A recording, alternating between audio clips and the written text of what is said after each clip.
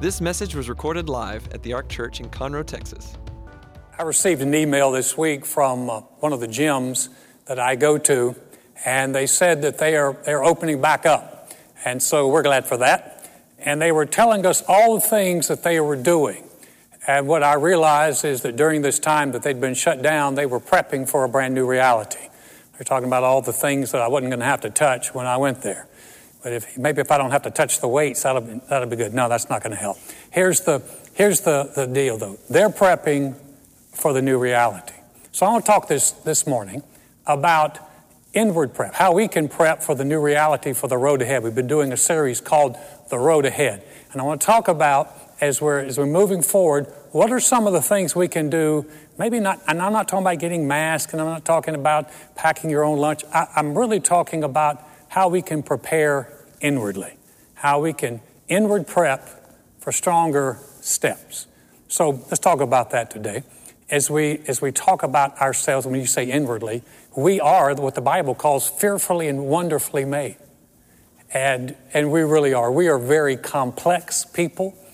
We're an amazing creation. I know sometimes people like to put us on the same level as animals, but I have a dog, and I am a higher level animal than that dog. I know it. And yet, the Bible says that we're wonderfully made. And so, one of the things we understand is that we're a conglomeration of things from our past and from our genetics. For example, experience. Joy was raised in an Italian family in Miami. I was raised in a very southern family in North Carolina. When we met, we had culture differences that we had to deal with. So your experience and your background, how you were raised, is a part of who you are. Genetics is a part of who you are. My family adopted my little sister when she was 6 months old. And during that time, this was years ago, 1961, and the adoptions were closed. And so for years, my sister never found out anything about her family or who her mom was. And a number of years, just a couple of years ago, actually, through the DNA research that's available now, she was able to locate her family. And she found that she has 3 half-brothers. It's really a neat story. Well, she got to go up and see them. Her mom had passed away. And she was having a meal with one of her brothers, half-brothers. And he looked at her, he said, "Pardon me for staring." He said, "But you are just so much like my mom." He said, "You sneeze the same way, some of your mannerisms are the same." And even though they grew up far apart, genetics certainly had a play into who my sister is. You know, the Bible talks about who we are. And it talks about us from being a spirit and a soul and a body. We're made up of 3 parts. And the Bible actually emphasizes the spirit of man, the soul, the inner man. In fact, it will contrast the outer man and the inward man. And the scriptures put a lot of emphasis on who we are on the inside. And it tells us that our heart is the key. Now, I know a lot of times that science and psychology tells us body and mind, but there's a spirit to man. In fact, in Proverbs, the 4th chapter, Solomon, one of the wisest men that ever lived, he wrote this. He said, "Guard your heart above all else, for it determines the course of your life." He's saying that your heart is to receive top priority, that your heart is the concern. I was thinking about guarding your heart, and the best analogy that I can really come up with is how some people guard very, very closely what they eat. If you're vegan, you guard very closely what you eat. If you're on a keto diet, you have to watch what you eat. If you're a bodybuilder, you know, bodybuilders, especially when they're training and getting ready to do a show, man, they have to be so amazingly careful about what they eat and how stringent, what they put in their body, because they realize that what they put in them is going to affect them. We have a friend that said that her husband, when he was training for a show, used to put Diet Coke and tuna in a blender and drink it. Whoa. But very conscious of what they put in. And yet the Bible says, guard your heart. In fact, it says above all else, guard your heart. And so by guarding our heart, we have to guard really what we think about, what we put into our inner man, what we put in our inner life, what we hear, what we focus on. Boy, that can have a big impact on us. So I want to give you some things today that will help us as we prepare to get stronger on the inside. Because as we get stronger on the inside, it makes it so much better for the road ahead. We have challenges that we're facing ahead. But as we're stronger on the inside, we have the ability to do it. I want to give you a story from the Bible, from the Old Testament, about a man named Gideon. He lived right after the time that Israel had moved into their promised land. There were no kings there. There were only judges. And the nation of Israel had gone away from God. And they'd gone so far away from God, they got in trouble. And the country by the name of Midian, there's a group of people that were just dominating them. And so when we find this man Gideon, we find out that he has problems on the outside and problems on the inside. He's got some negative situations. Let's read his story here. Now the angel of the Lord came and sat under the terebinth tree, which was in Ophrah, which belonged to Joash the Abiezrite, while his son Gideon threshed wheat in the winepress in order to hide it from the Midianites. And the angel of the Lord appeared to him and said to him, "The Lord is with you, you mighty man of valor." And Gideon said to him, "O my Lord, if the Lord is with us, then why has this happened to us? And where are all his miracles which our fathers told us about, saying, did not the Lord bring us up from Egypt? But now the Lord has forsaken us and delivered us into the hands of the Midianites." Then the Lord turned to him and said, "Go in this might of yours, and you shall save Israel from the hand of the Midianites. Have I not sent you?" And he said to him, "O my Lord, how can I save Israel? Indeed, my clan or my family is the weakest in Manasseh, and I'm the least in my father's house." And the Lord said to him, "Surely I'll be with you, and you shall defeat the Midianites as one man." Then Gideon said to him, the angel, "If now I have found favor in your sight, then show me a sign that it is you who talk with me." Gideon was in an external situation that was extremely negative. For 7 years, we've been in this COVID shutdown for months. 7 years they had been oppressed by this nation of Midian, and they would come in and they would dominate them and steal their stuff. And man, it just caused so much economic turmoil in their life. It was a very difficult time. 7 years with a losing record. 7 years where if you're continually losing, and those of you if you've ever been on a losing team or part of a losing team, it is so easy when you've been losing year after year after year, you just develop a losing culture. You're expecting to lose again in the future. And here's Gideon. He's a man that, and I think it's so unique, he's hiding. So he's acknowledging. He's scared. He believes the Midianites are stronger. They're the oppressor. He's afraid, and he's hiding from them. What encourages me is that God would send his angel to a man who was hiding. Not a man who was trying to rally the troops and is a brave John Wayne kind of guy. He is sending him to a guy who's hiding away. He's got external problems, but those weren't his only problems. Gideon has some internal problems as well. And Gideon's internal problems is, for the first thing is, he is really carrying around a very negative view of God. We can determine that by listening to how he responds to the angel. He said, "The Lord is with you." And the first thing he says is, if God was with us, then why is all this stuff happening to us? If God, and he goes on, he goes on a rant. He said, God's not with us. If God was with us, where are all the miracles? I don't see any miracles. If God's with us, then why are we dealing with all this stuff? In fact, he said, God's not with us. He said, God has abandoned us. So he's got a negative view he is not happy about God. God has left them and abandoned them, and he is upset about it. But he doesn't stop there. He's carried around a negative view of himself. Man, this brother's bogged down. Because when the angel says some good things to him, he says, "Mighty man of valor." Mighty man of valor. At least Gideon could have said, whoa, tell me about that mighty man of valor. He ignored everything good that the angel said. It's interesting, if you've carried around a negative view of yourself, even when somebody brings you something that's exciting and good and from God, it's easy to ignore it. So here he is.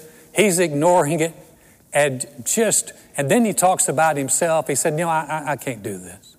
He said, I am weak, and my family's weak. Man, we've got no status, and I'm the weakest in my people. He basically said, I am weak and insignificant, and I can't do this. He did one smart thing, though. He said, but if it's you, if it's really you, God, that's talking to me, show me a sign.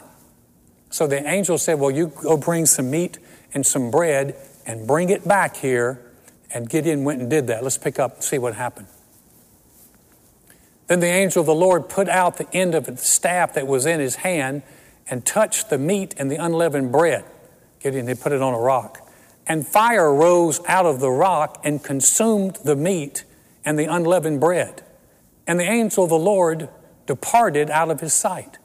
Now Gideon perceived that he was an angel of the Lord, so Gideon said, Alas, O Lord God, for I have seen the angel of the Lord face to face.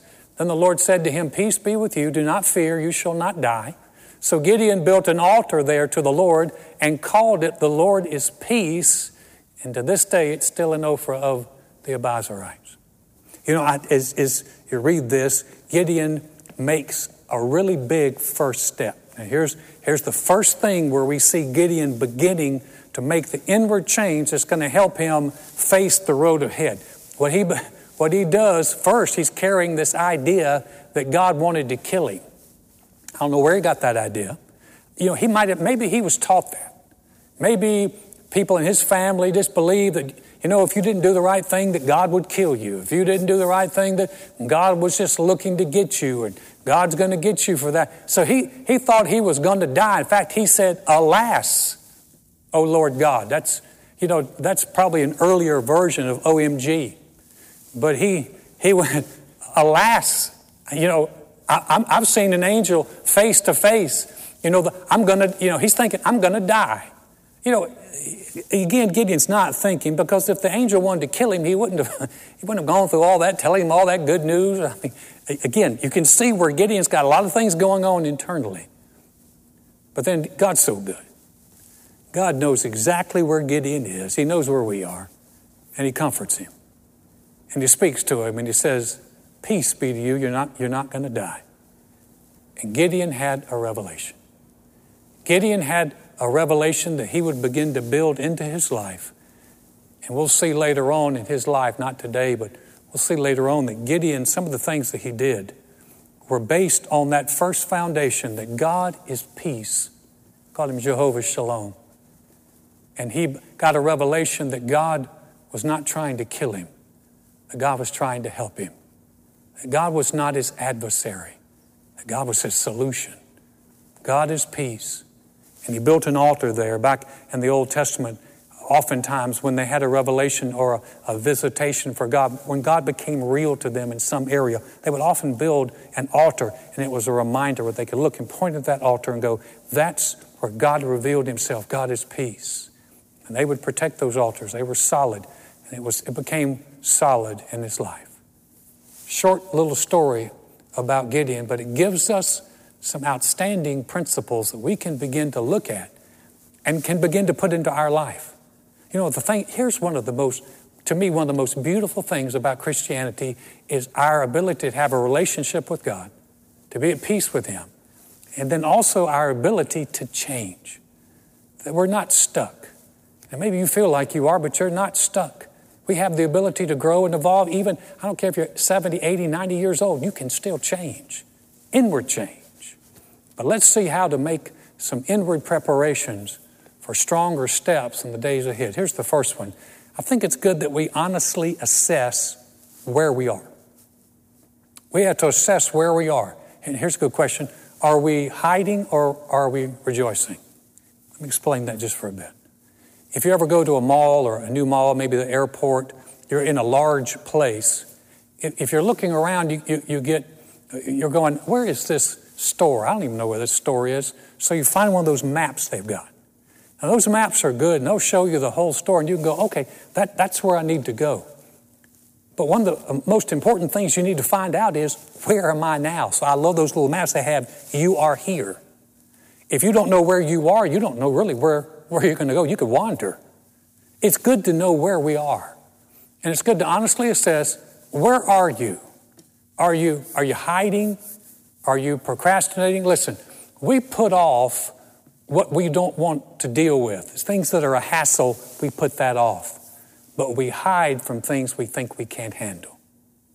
Have you ever noticed that sometimes you're not dealing with a problem, you're hiding from a problem? Concerning the challenges that we're facing, are we hiding or are we rejoicing? I haven't had one in a long time, but years and years and years ago, I used to have nightmares. I hate nightmares. Some of them are so real. And sometimes I would wake up and I would have a bad nightmare, and almost just involuntarily, you would take the covers and pull them up like over your face. Why? That sheet is not going to protect you from the boogeyman that you just had the nightmare about. But there's a sense of, I need to hide. And so oftentimes when we're facing challenges that we feel like we can't handle, we tend to hide from them. But you have to recognize that. And you have to say, okay, I got to be real with that. Because here's where we want to get to. The areas that you know you can handle, you can rejoice about them. A number of years ago, the Lord shared just a little snippet of a scripture. And it's amazing how God's word can come alive in you just a little bit. Look at this verse. This is the second part of a psalm. It says, and rejoices like a strong man to run its race. Do you realize that if you're strong and you feel like you can do something, you've got a much better attitude about it? You're rejoicing. You're like, oh, I can do this. There are some things that I know I cannot do well, but there's some things I can do well. And when I hit those things, I'm like, oh yeah, I can handle this. Listen, where we want to get to is regardless of what we're facing, there's an inward strength on the inside of us that says, I can handle this. Whatever's up ahead, I can handle it. And if you're not there right now, don't be discouraged, because that's a great place to pray. Lord, help me, strengthen me so I can get stronger to handle the challenges. Maybe it's in your family. Maybe it's in your marriage. Maybe it's with your job. Maybe it's with your health. There's so many things. Maybe it's just navigating some of the relationships around us, and you're thinking, I'm going to stay in quarantine for the rest of my life. Don't do that. Ask the Lord to help you. And He can strengthen you so that you face the future with some confidence. So that's one thing you can do. You have to honestly, though, you got to be honest with yourself. Honestly assess, where am I? Am I hiding or am I rejoicing? Here's the next one we have to ask.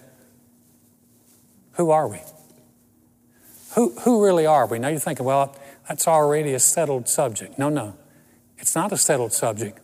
It is subject to change. Now, I can't change my experience. I can't change how I was raised. I can't change my genetics. And all of us, you, me, but all of us have our weak areas. But here's the key. This is not the area that we focus on. This is not the area that we tune into. We have to say, okay, I got this. This is part of my life. But this is not going to define my life and who I am in the future. Because when God sent that angel to Gideon, He called Gideon something that was not evident in Gideon's life. He says, mighty man of valor. Gideon did not look like a man who was mighty or valorous. He did not look strong at all. He looked like a guy who was an average guy who's hiding. But the angel brought a message from the one who has a perspective like nobody else. And he knew exactly what Gideon would become. So he called him a mighty man of valor. A friend of mine said something years ago that has always rung true. He said, it's not the people you believe in that make the biggest difference in your life. It's the people that believe in you. It's the ones who see something in you, maybe that you don't even see. A number of years ago, when I was growing up, one of the challenges I had was in the third grade, I started wearing glasses. And back in the 60s in the third grade, the glasses they had were goofy looking glasses. They weren't cool. And I wore glasses for years. And I really began to develop a little bit of a complex. I wasn't considered attractive. I wasn't popular. I liked girls. They didn't like me. In fact, Joy saw one of my pictures when we got married. She saw one of my pictures from the 7th grade, and she looked up at me. She went, "Oh, honey." It was just this. You could tell my wife, who loves me, just pitied me. She's probably also thinking, it's a good thing I didn't meet him back then. So it was a difficult thing in my life. I can remember almost sleeping on a church bus. They thought I was sleeping, and I heard girls talk about me. And they were saying, "Oh, he's a nice guy, but his nose is so big and his throat looks funny." And, My nose had a growth spurt. It took a long time for the rest of my face to catch up. But as I was coming up, I was pretty insecure, and I felt that rejection. Even my mother, my sweet Southern Belle mother, sat on the edge of my bed one day and told me, she said, well, darling, she goes, great Southern Georgia accent. She said, well, darling, if you don't have looks, manners will take you a long way. Try that for a book title. If you don't look good, manners will take... No, listen. So you can understand, I'm a hurting little guy. I'm 15 years old. So I come out of the house one day, and my mom's cousin is there. Her name is Kay. And Kay was a little bit younger than my mom. Kay was just real bright. Kay was really cool. And Kay hadn't seen me in a number of years. And I'm 15 years old, and I walk out of the house. I'm standing on the step. I can still tell you exactly where I was standing. And she looked up at me and she said, Alan, she gave me a hug, and then she looked right over at my mom, and very sincerely, she said, he's going to be real good looking. Now, the woman was not legally blind. She could see perfectly. And if you're thinking, whoa, hey, she did not say he's a stand-in for Robert Redford or Brad Pitt. That's not what she was saying. But when she said that and she was sincere, those words brought hope, and they brought life to me. Hey, maybe it wasn't gonna be that bad. Maybe I was gonna turn out okay. I still love my cousin Kay for that. She doesn't even realize how much that blessed an insecure 15-year-old boy, that someone would see something more in them than I saw, and maybe even other people saw around me. She saw something more. Hey, listen. See, well, I never turned out to be the best-looking guy, but I was good enough to get joy. So props to me and hallelujah to the Lord. So here's my point. When God talks about us, He often says things that are not evident in our life. You say, well, how does God talk to me? He doesn't send an angel. Yeah, but the scriptures tell us exactly what God thinks about us and actually who we are, because we have a relationship with Jesus Christ. The Bible said, he that is joined to the Lord is one spirit with him. I don't understand all how that looks, but I do know that anyone is in Christ, he's a new creation. Old things have passed away. Jesus talked about someone is born anew, born of the Spirit. So spiritually, I have changed. Spiritually, if you've made Jesus your Lord, you have changed. And you're different. And so when the Bible begins to talk about us, it talks about us, and it's almost like the angel talking to Gideon. I'm going to give you a great scripture found in 1 John chapter 5, verse 4. It said, whatever is born of God overcomes the world. And this is the victory that has overcome the world, our faith. Whatever is born of God. If anyone is born of God, listen, if you're a new creation in Christ, you've made Jesus your Lord, you're born of God. And so God looks at you and said, that person right there who belongs to the Lord is a world overcomer. Overcomes all the negativity, overcomes all the junk, overcomes all the pressure, overcomes everything that's in the world. You are, if you belong to Jesus, a world overcomer. It may not be evident in your life, but we need to be smarter than Gideon. Instead of going, I don't see it, God, we just need to say, Lord, if that's what you say I am, then praise God, that's what I am. This is the victory. We have to mix faith with that and go, if that's what God says, then that's who I am. See, the great news is, I don't care where you've been or what you've done, you can begin to redefine your future by simply focusing in on what God says about you. Better than the words of an angel. These are words that we can take to heart. Here's the last one. We've talked about where are you, who are you? And then the last one is this, who is God to you? Who is God? When Gideon had a revelation, he built an altar there that God was peace. And so every time he'd go past that altar, he'd point and go, yeah, God's peace. God is, he's for me. He got a revelation of that. Now here's a great question. Who is God to you? I really believe many, many people out there have had a revelation that God is Savior. They've received Jesus Christ as their Savior, and they have built an altar, so to speak, in their lives that said, I know that I am born again. I know that I'm saved. I know when I die, I know exactly where I'm going. I'm going to heaven. I'm going to be with Him. He is the Savior of my life, and that is the most important altar you'll ever build. God had that revelation that Jesus Christ, the Savior of the world, who saves us from our sins. That's a good one. But can I tell you a little bit more? That's not the only one He is. He's not only Savior, but we found out, and Joy and I found out in our life, He's a healer, He's a provider, He's a helper, He's a counselor, He's a strengthener. He is so much more. He's not just heaven when I die, He's help for life now. And you can build an altar that says, Lord, this is the revelation I have. This is who You are to me. The psalmist, David, was a master at this. He said in the Psalms, he said, God is our refuge and strength. He's a very present help in trouble. Joy and I have talked about that for years. Sometimes when we have not known what to do about a situation and we're thinking, Lord, what should we be believing in this? And I've heard Joy go, I don't know what to believe. I said, here's what we can always believe, that God will help us.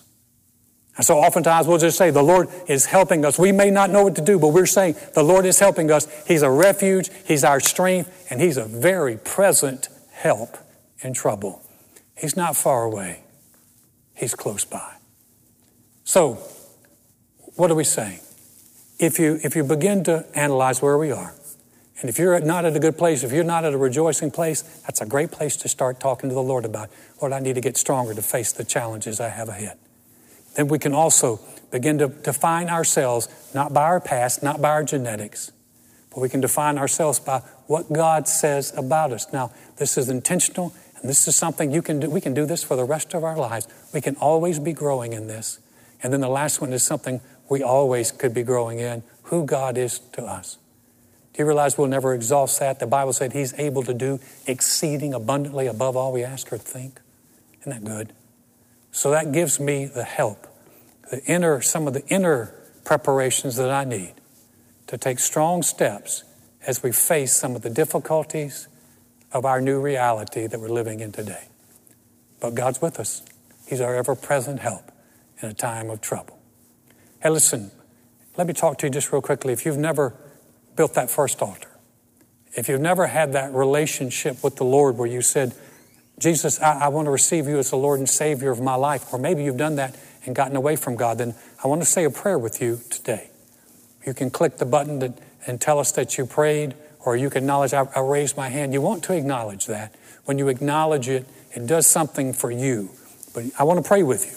And we're going to pray a simple prayer. I'm going to lead you in it, but you pray it. Pray it out loud if you're in a place where you can do that. It will help you, but I'll lead you in it. Say, Dear God, I know mankind needs a Savior. I know I can't save myself. Jesus, I believe You're the Son of God. I believe You died on the cross for my sins. And God raised You from the dead. Right now, I confess You as my Lord, as my Savior, as the one who forgives me and restores me. Thank You, Jesus. My past is forgiven. I have a relationship with You. I'm a new creation in Christ because I've said yes to You.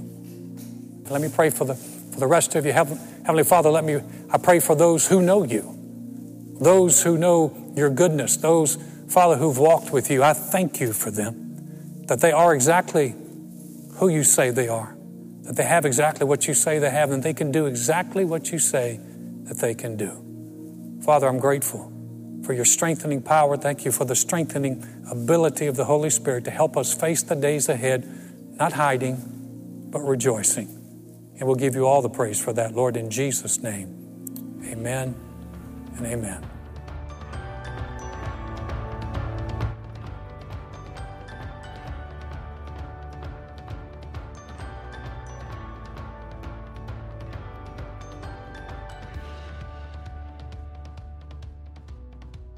Thanks for listening to this message. For more about the Ark, visit thearkchurch.com.